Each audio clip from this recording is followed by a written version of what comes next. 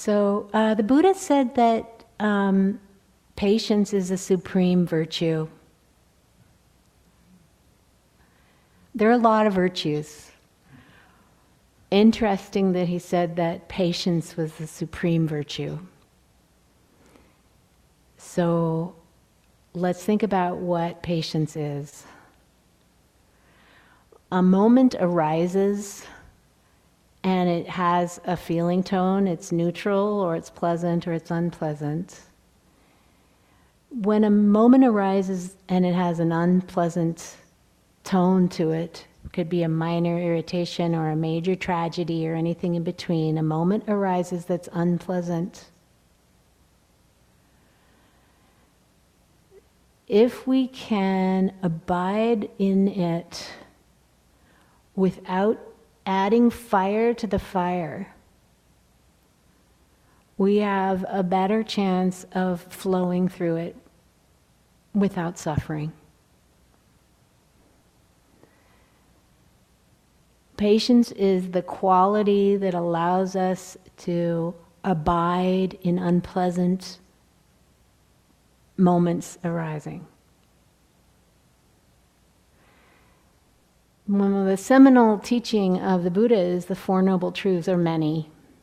It is considered by many people to be like the pith Buddhist guidance, the Four Noble Truths. The first truth is that things are hard sometimes, suffering exists. And that's important to be, to accept. Because when we're in acceptance about things are hard sometimes, we get it that that's part of what it means to be a living being, and we're not railing against it as though a mistake has been made every time something's hard. First noble truth, things are hard sometimes for all living beings.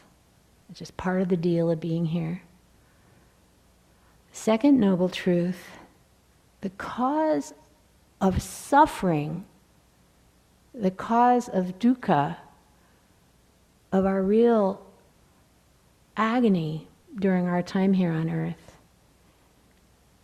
is what's translated as thirst or clinging, wanting things to be other than they are. And when we want things to be other than they are, we grasp, we lean forward, we grasp, and we push away. Impatience is that aspect of clinging where we're pushing experience away. No. I don't care that you're arising in the present moment. I don't want you. I want something else. Impatience is that particular brand of reactivity.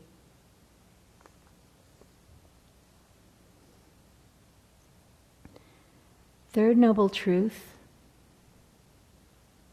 it's possible to be free of this. It's possible to live this life as we're given it, with its challenges, and have peace. It seems impossible, and it's not impossible. It is possible. And then the fourth noble truth, how do we get there? How do we get there to that kind of peace in this life with this amount of suffering? And the Buddha said, there's three aspects to the noble path of the fourth noble truth. There's wisdom, there's kindness, and there's practice. So wisdom means beginning to really discern what actually, through learning and then ultimately through our own direct experience, what actually feels good inside, what actually brings peace. Tuning in, what actually brings peace. Wise understanding. There's a bunch of different aspects to this learning and insight. Part of it is beginning to see that when we are in integrity, generosity, truthfulness, kindness, patience, when we are like radically kind and compassionate, our own insides open up into vast, spacious ease. And I'm not, I've been told that, and you've been told that, we've heard this before. Really the way that we grok that isn't by hearing it, it's by paying attention to our own experience. When we're in radical kindness, there's something happening inside that in Buddhism is called the highest happiness, and that is peace. So wise understanding directs us to really beginning to see, oh, okay, all right, so compassion, integrity, also impermanence, really letting go of expectation for things to stay the same, understanding about loss is part of the deal here too. Wise understanding, and then once we're kind of in place with wise understanding, we move into wise intention. Yeah, I'm going to walk this direction. Yeah.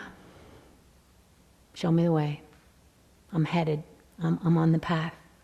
When I fall off the path, I get back up again. Every time we get lost in thought and we come back to, oh yeah, feeling body and breath in the present moment, that's wise intention, getting back on this path. And then the next three are all about kindness. Wise action, wise speech, wise livelihood, wise meaning. Loving, coming from a place of goodness. Not righteous, not better than, just kind. Causing as little harm as possible. And of course, others benefit from that, but so do we. And then the final three are wise effort, wise mindfulness, and wise concentration. And those are all about really practicing with these insights.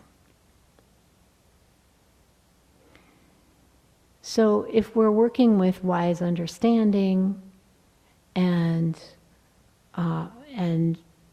wise intention, and then all of the integrity or morality ones about wise kindness, we're learning to allow, we're learning to hold with compassion, we're learning to let go, and those are all aspects of patience.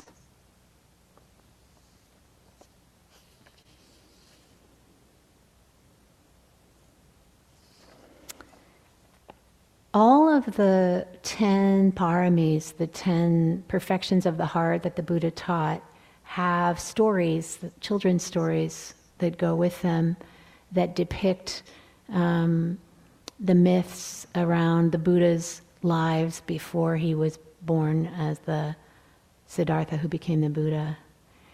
And my favorite one is the story about patience, about the Buddha's working to perfect patience during a lifetime when he was a buffalo. So he was a big, beautiful buffalo in the forest, minding his own business, chewing his cud, when a really ridiculous monkey came jumping out of the trees and decided that he would get a lot of fun out of pissing off the buffalo. So he jumps on the buffalo's back, and he scratches the buffalo's eyes, and he pounds on the buffalo's belly, and he pulls the buffalo's hair, and he pokes the buffalo with sticks and slices him with reeds, and this goes on for days. And the buffalo stays calm, grounded, continues just chilling out, chewing his cud. And it just doesn't matter how aggravating or insane the monkey gets, the buffalo stays calm. So while this is happening, a forest sprite is observing the whole thing go on and finally just can't stand it anymore. Comes out of his tree and says to the buffalo, "Why in the world are you tolerating this abuse? You have these huge horns. You could gore that monkey in 5 seconds. What is going on here?" And the buffalo says, well, there's nothing about the monkey that indicates that he has friends, knows how to be with people. I want to be kind to him. And also, I don't want to be pulled down to the place where he is. I'd just like to tolerate him and be his friend. Well, the monkey overhears this and can't believe it. Comes out, says to the buffalo, "It's true, I have no friends, and thank you for caring about me."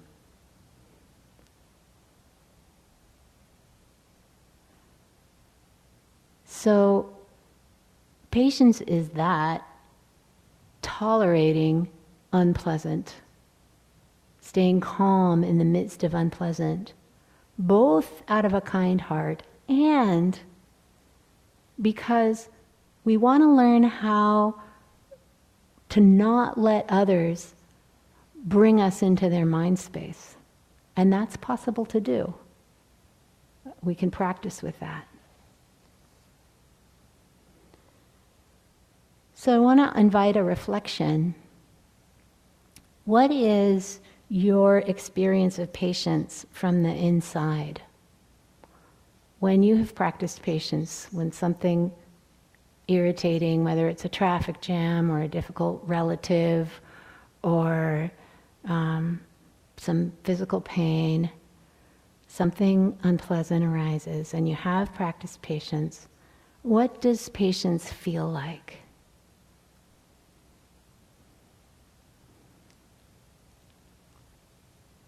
And I want to invite you to go ahead and share.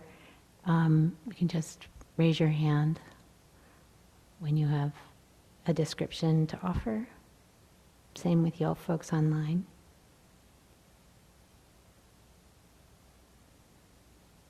Yeah.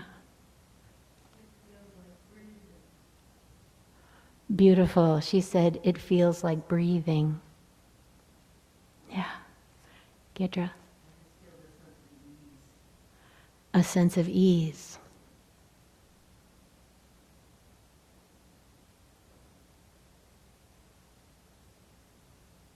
Thomas. My body and my shoulders relax because I'm no longer waiting for something else to happen. Body and shoulders relax because he's no longer waiting for something else to happen.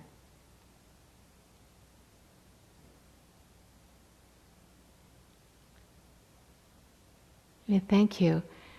And now consider impatience, because this is human. What does impatience feel like when it's running through the system and you're acting on it? Yes. Tight and wired. And hypervigilant on the thing that you're wanting to have. Yeah. Yeah. Thank you.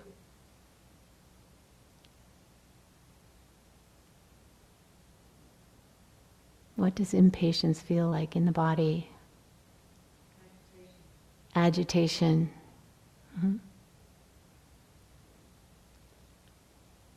Yes? Constriction. Yeah.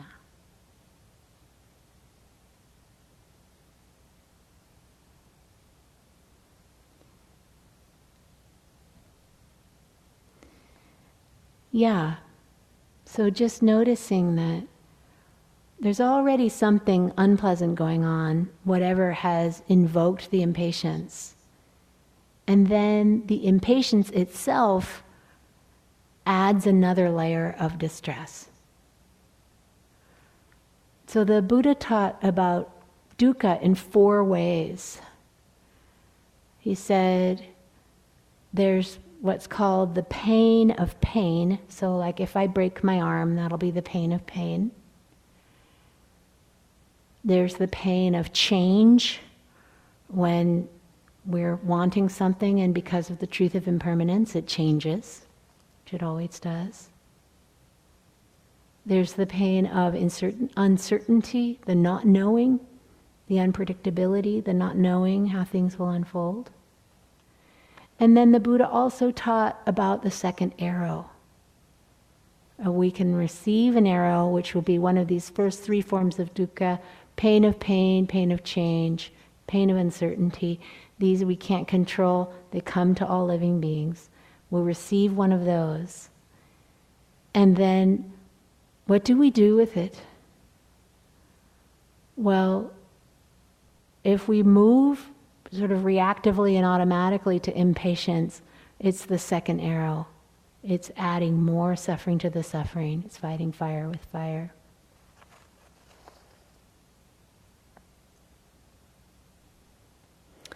This is Pema Chodron on impatience. She says, difficulty arises, what do we usually do?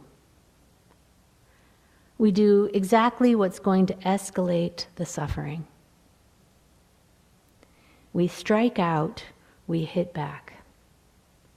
Something hurts our feelings, and initially there's some softness there. If you're fast, you can catch it. But usually you don't even realize there's any softness. You find yourself in the middle of a hot, noisy, pulsating, wanting to just get even with someone's state of mind. It has a very hard quality to it. With your words or your actions, in order to escape the pain of aggression, you create more aggression and pain.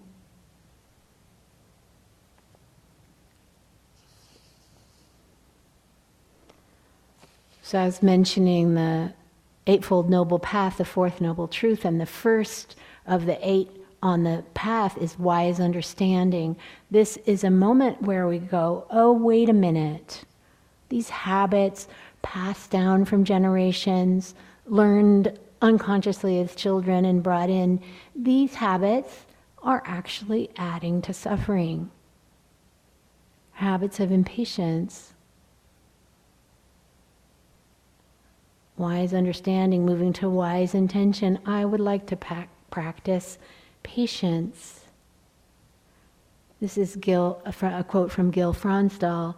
When we recognize that clear seeing, peace, compassion, and love are quite different from, even incompatible with, compulsive behaviors and reactions, the value of patience becomes apparent. Patience entails choosing not to respond reactively and allowing other possibilities to arise. It's really interesting. It's an interesting experiment that I invite us all to engage in.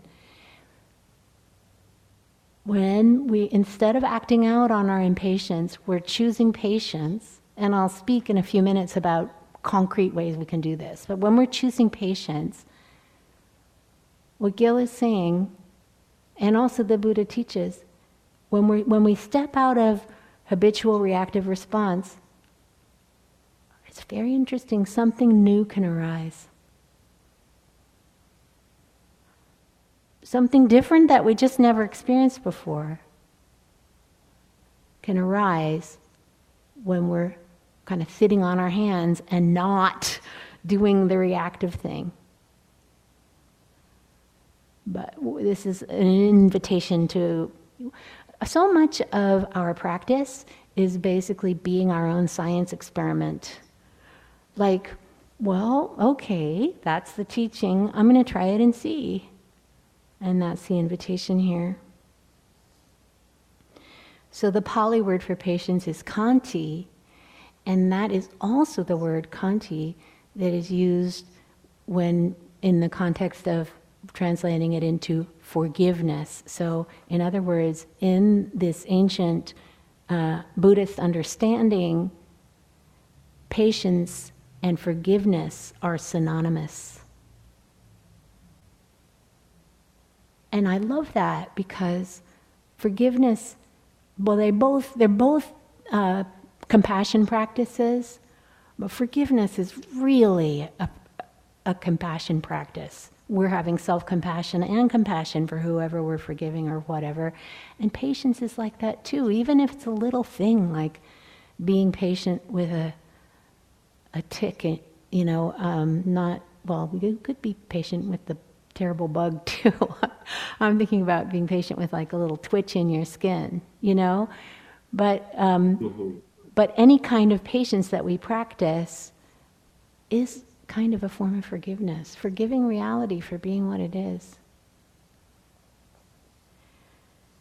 So there are 3 traditional forms of patience that we can practice. And as I read these, see if you can sense the kind of the forgiveness in them. The first is gentle perseverance. Just hanging in there. The second, patience under insult.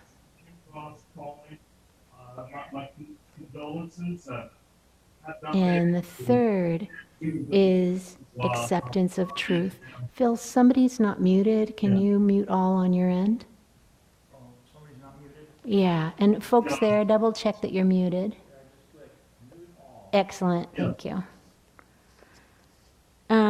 So, gentle perseverance, patience under insult, and acceptance of truth.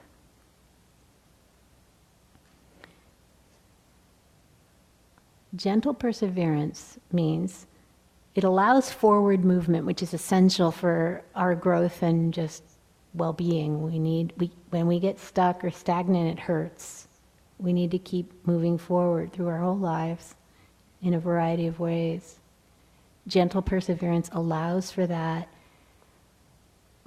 We come to the hard stuff, the obstacles. This form of patience allows us to endure it. And when we come to the fun stuff, happy stuff, gentle perseverance allows us not to be distracted and pulled off track by the fun, distracting stuff. The hanging in kind of a perseverance. That's also the waiting. All the waiting that we do.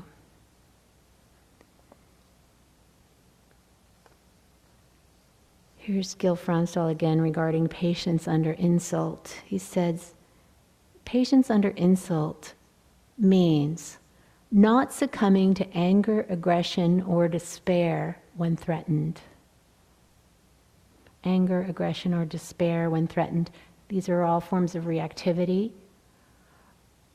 And just to give ourselves space, just to say we need to be patient also with our own reactivity. We do go to anger, aggression, or despair.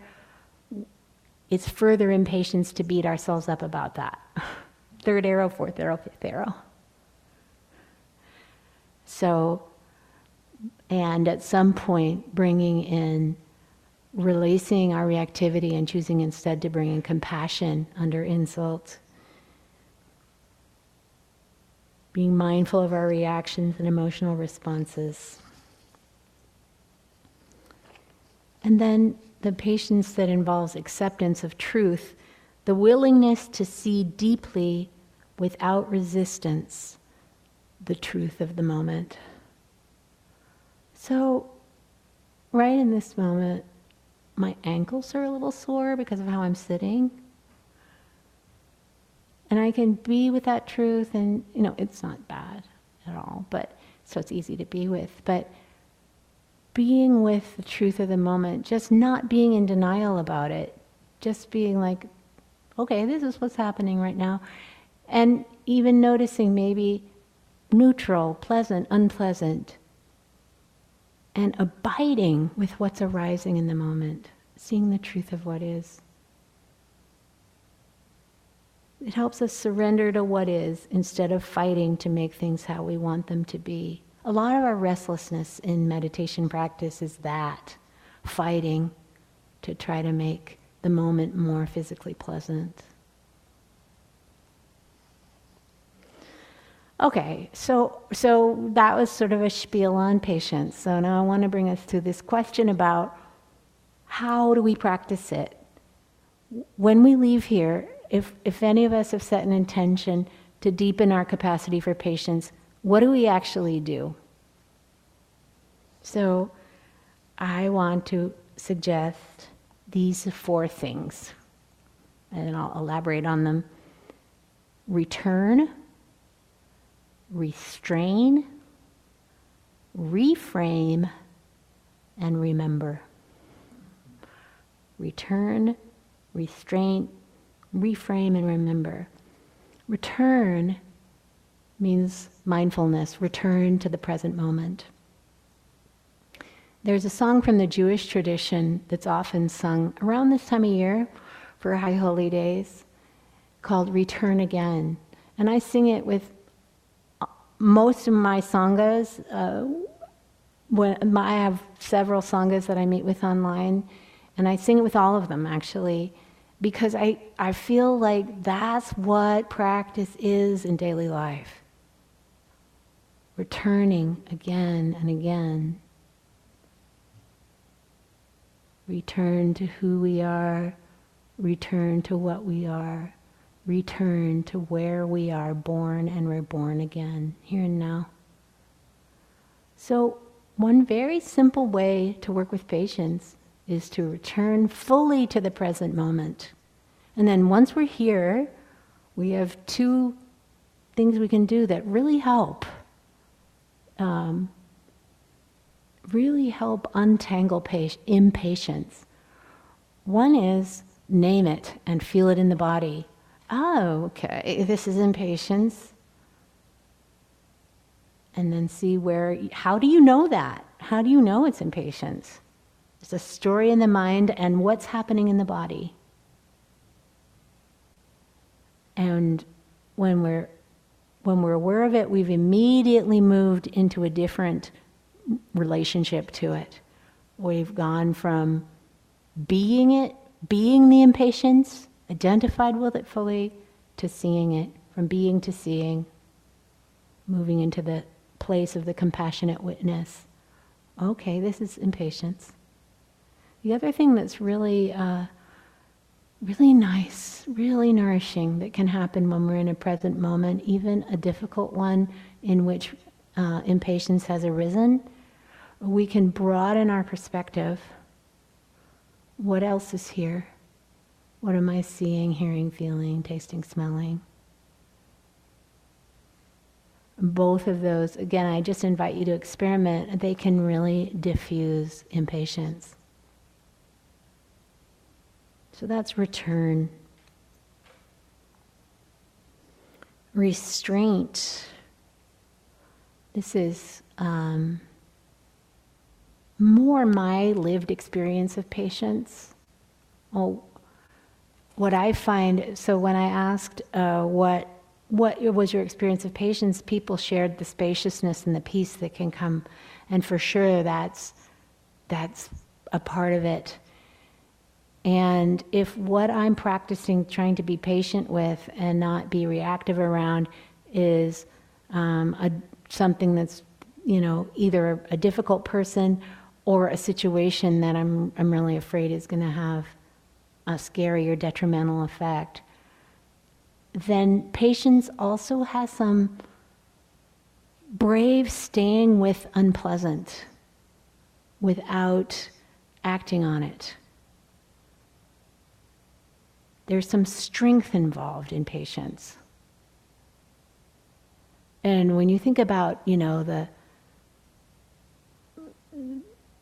really heavy weights in patience, our spiritual superstars of our lifetimes, and before our lifetimes, but of the 20th century, like Gandhi and Dr. King and our present ones, Dalai Lama,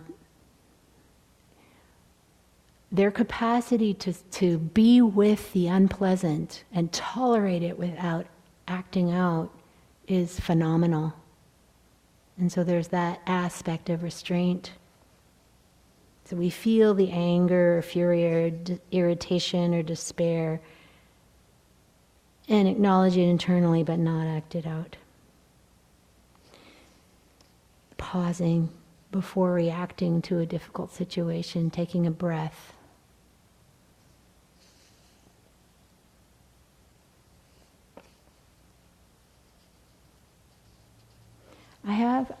Because it was so notable, I have a strong memory of when I first chose. I had a difficult relative who could really activate me with their words.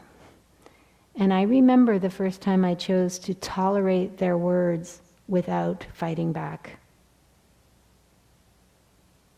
I remember how hard it was. And I remember my resolve to not add to the fire. And so I just said, could we agree to disagree? And they said no, and they kept going. So I said, I'm going to go get a glass of water, which I did. And then I went into the guest room. And it was very odd. It was very odd to not become reactive, feel all that distress inside, not speak it, not act it out, go sit on the bed in the guest bedroom, and then notice how quickly it all dissipated. So much more quickly than if I had engaged. I had to let my ego take a hit, though. I wasn't defending my ego. And it was worth it.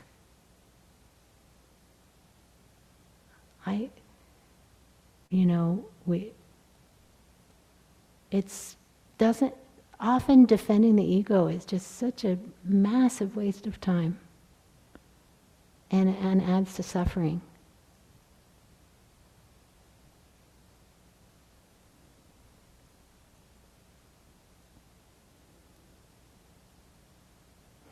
So this is Pema Chodron again.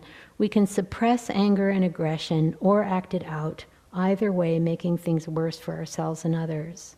Or we can practice patience, wait, experience the anger, and investigate its nature. Patience has a lot to do with getting smart at a difficult point and just waiting, not speaking or doing anything. On the other hand, it also means being completely and totally honest with yourself about the fact that you're furious or despairing or whatever your go-to is with difficult. You're not suppressing anything. Patience has nothing to do with suppression. In fact, it has everything to do with a gentle, honest relationship with yourself. If you wait and don't feed your discursive thought, you can be honest about the fact that you're angry. You just wait and remain patient with your confusion and the pain that comes with it. This suggests the fearlessness that goes with patience. If you practice the kind of patience that leads to the de-escalation of suffering, you will be cultivating enormous courage. It's so funny that the qualities of a human heart that really require the most bravery are often reduced in mainstream culture to Hallmark cards. And we think, that's not strength, that's a Valentine's card.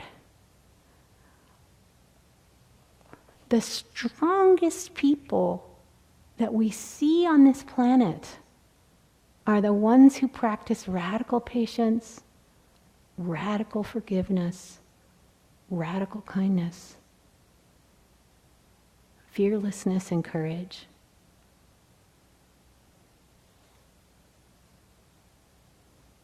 So that's all restraint. So we have return, which is coming back to the present moment. Restraint, which is taking the pause and not acting out the reactivity. And then reframe. super helpful when we're impatient to, depending on what's happening, deliberately invoke compassion or deliberately invoke appreciation and gratitude. Or sometimes both. So I want to tell you a story that Sylvia shares. Sylvia Borstein.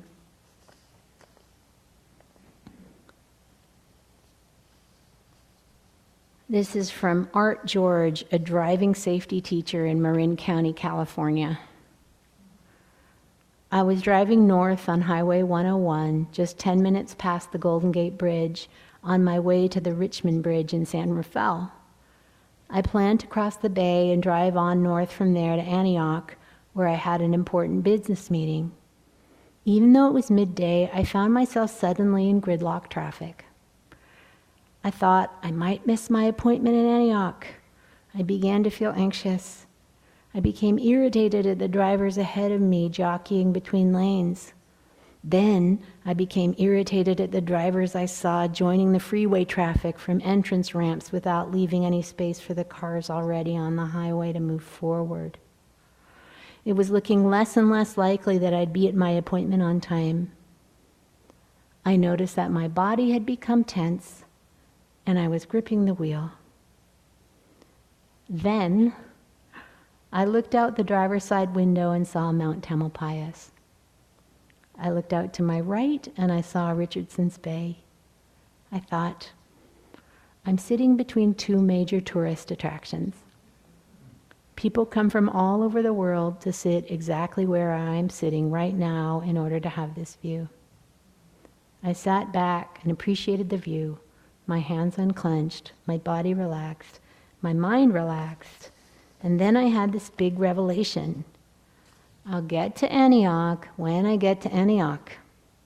Maybe today, maybe not today, maybe I'll be there for the meeting, maybe I won't be there for the meeting. Whatever will be, will be. My getting aggravated is not changing the situation. It's making it worse. When the traffic did start up again, I didn't drive too fast, so I didn't become a menace to myself and everyone else on the highway. That's the important part. I say to my students, you need to keep looking for whatever perspective you can find that will transform the moment. So sometimes it's gratitude, just remember, and I recommend this as a strategy when things are just too hard, too overwhelming, you're too tired, it's too much. That's how impatience is kind of showing up. Really helpful to spend some time naming even simple mundane things that usually go under the radar that you're really grateful for, and kind of get in tune with the generosity of the universe, which is real and very uplifting to the heart. So that can be very helpful. Compassion can be very helpful. Let's see where. This is a poem, if I can find it, from Miller Williams. Here it is. When someone else is driving you crazy. This is a helpful reminder. Have compassion for everyone you meet, even if they don't want it. What seems conceit, bad manners, or cynicism is always a sign of things no ears have heard, no eyes have seen. You do not know what wars are going on down there where the spirit meets the bone.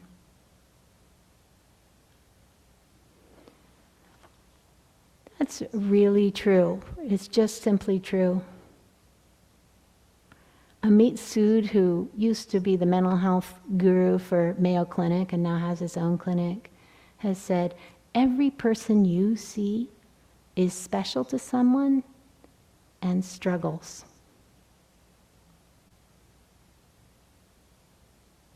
When our heart is in a place of compassion, they're stronger. They can tolerate more tomfoolery from others.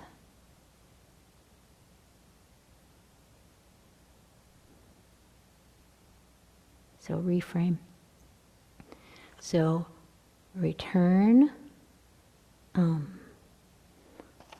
remember I just thought of it this afternoon, so I don't have it memorized myself yet, even though it's all our words. Thank you. Return, restrain, reframe, and remember. Okay, so the thing that I want to, we're running low on time, but the thing I want to suggest that we remember, and we can only remember this if we knew it in the first place. So if I'm asking you to remember something that you're not familiar with, I highly recommend getting familiar with this. This is another super central Buddhist teaching, and it's the 3 characteristics of existence. So if you know it, remember it. And if you don't know it, it's helpful, worth investigating. So here's what they are. The 3 characteristics of existence are impermanence, imperfection, and impersonality. This is how Ruth King describes them, Sally Armstrong, some of the teachers at Spirit Rock. They're anicca, dukkha, anatta, impermanence, dukkha or suffering, and anatta, not self or no self. There's a lot of ways to understand those, but I'm just going to go right to how they might help us dismantle impatience. So the truth of impermanence, we get deeper and deeper in our relationship with that, with mindfulness practice, and it really helps the mind let go and stop expecting things to stay the same. It's a super useful thing to remember in a moment of impatience. Whatever awful thing is happening now that's very hard to tolerate, it will end. This moment will pass. And when we can remember that in the moment, again, like compassion, the recalling of impermanence can just help us hang on and stay in the boat. Let the moment pass. Don't add fire to the fire. Dukkha, imperfection. So again, hard stuff happens to all living beings.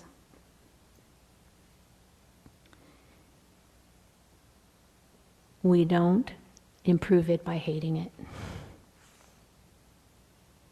We improve it by accepting it and bringing in compassion.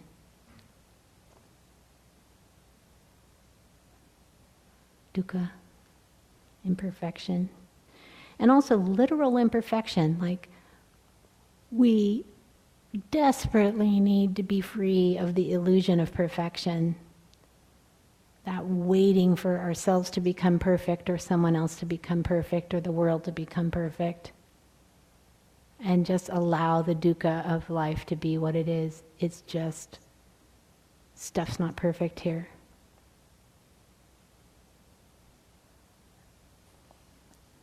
So, impermanence, imperfection, and then the 4th is anatta, or no self, or I like how Thich Nhat Hanh describes it, interbeing.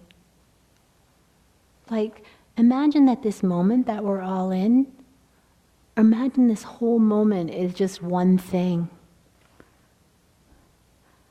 And you have your little dot of consciousness, like taking it in, and we're all sharing it. We're all interbeing with each other.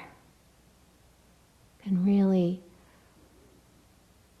there's when we're looking at no self through the lens of working with reactivity and impatience, it can be helpful just just simply to remember that there are massive intertwined causes and conditions to every arising moment.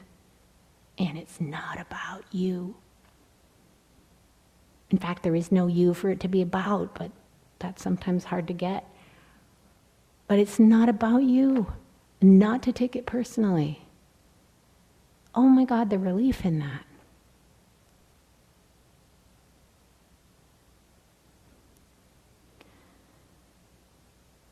So, return, restrain, reframe, remember. And our quest for patience is a lifelong deepening. We spiral around and make it a little deeper, and we spiral around. And St. Francis de Sales said, have patience with everyone, and primarily yourself.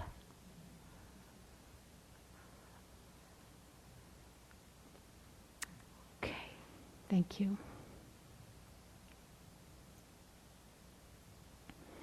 We have just a few minutes if anybody online or here at the monastery has any comments or questions,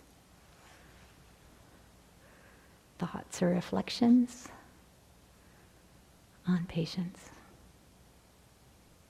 Oh, Nathan.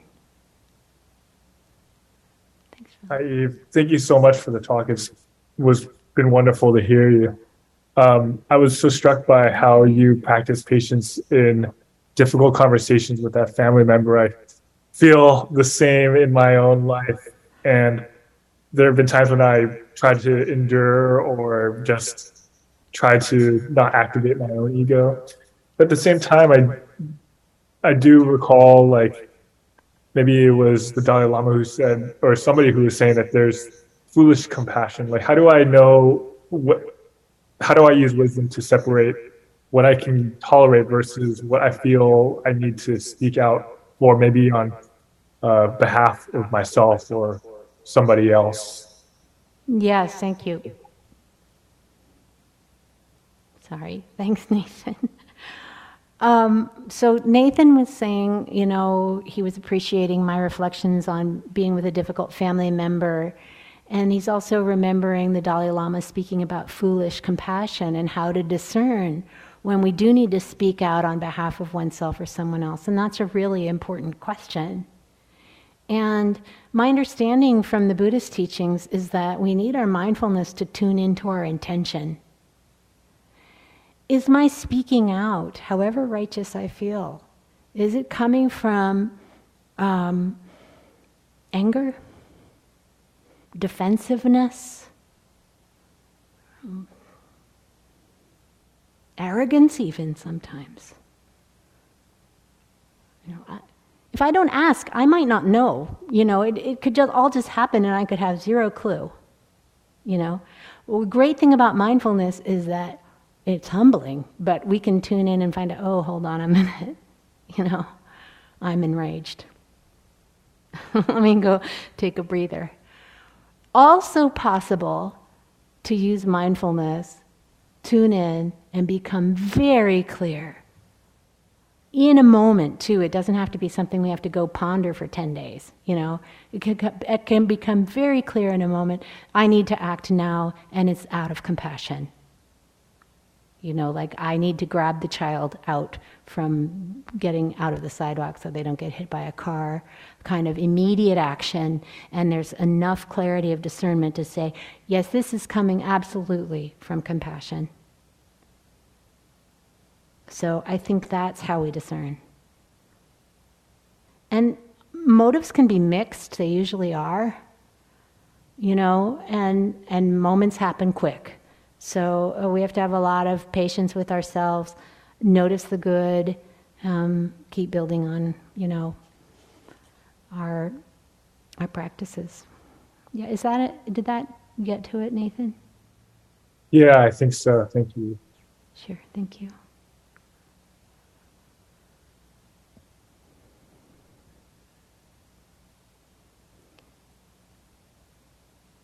Thomas. Thanks, Phil. Comment? Uh-uh.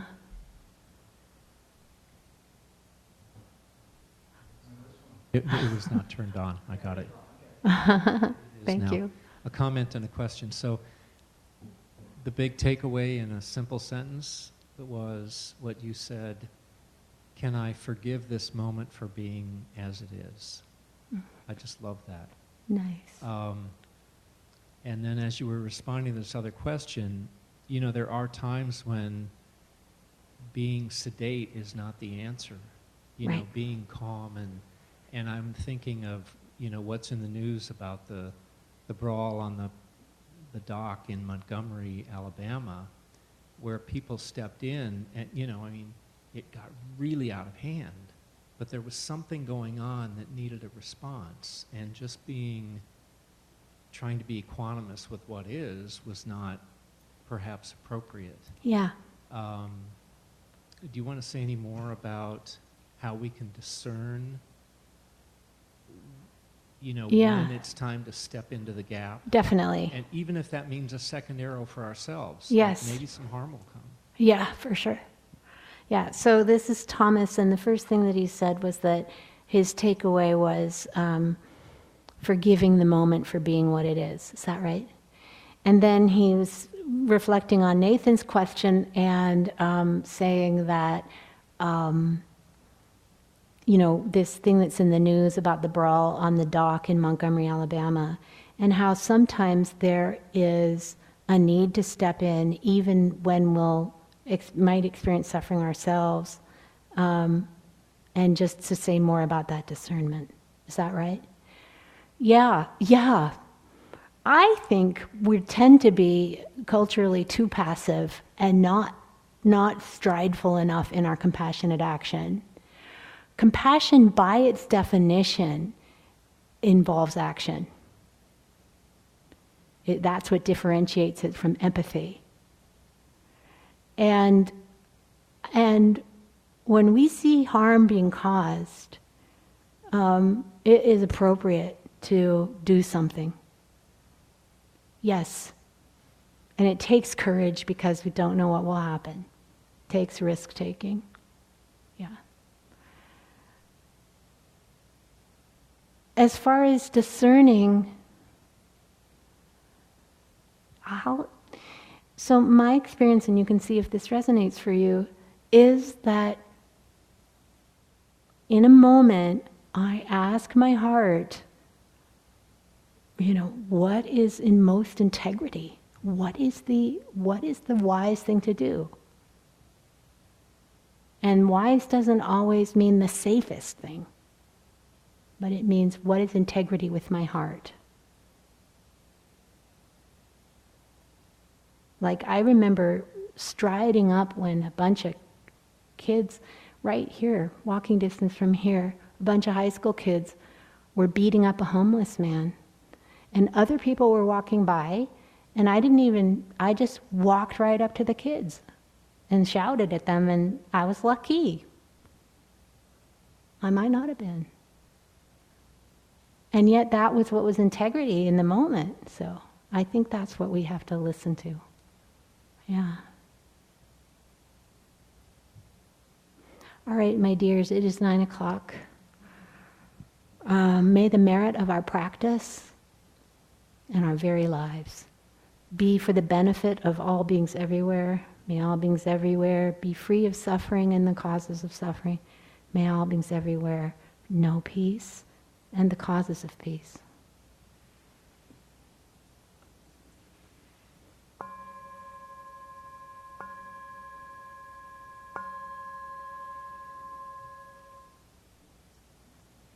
Thank you.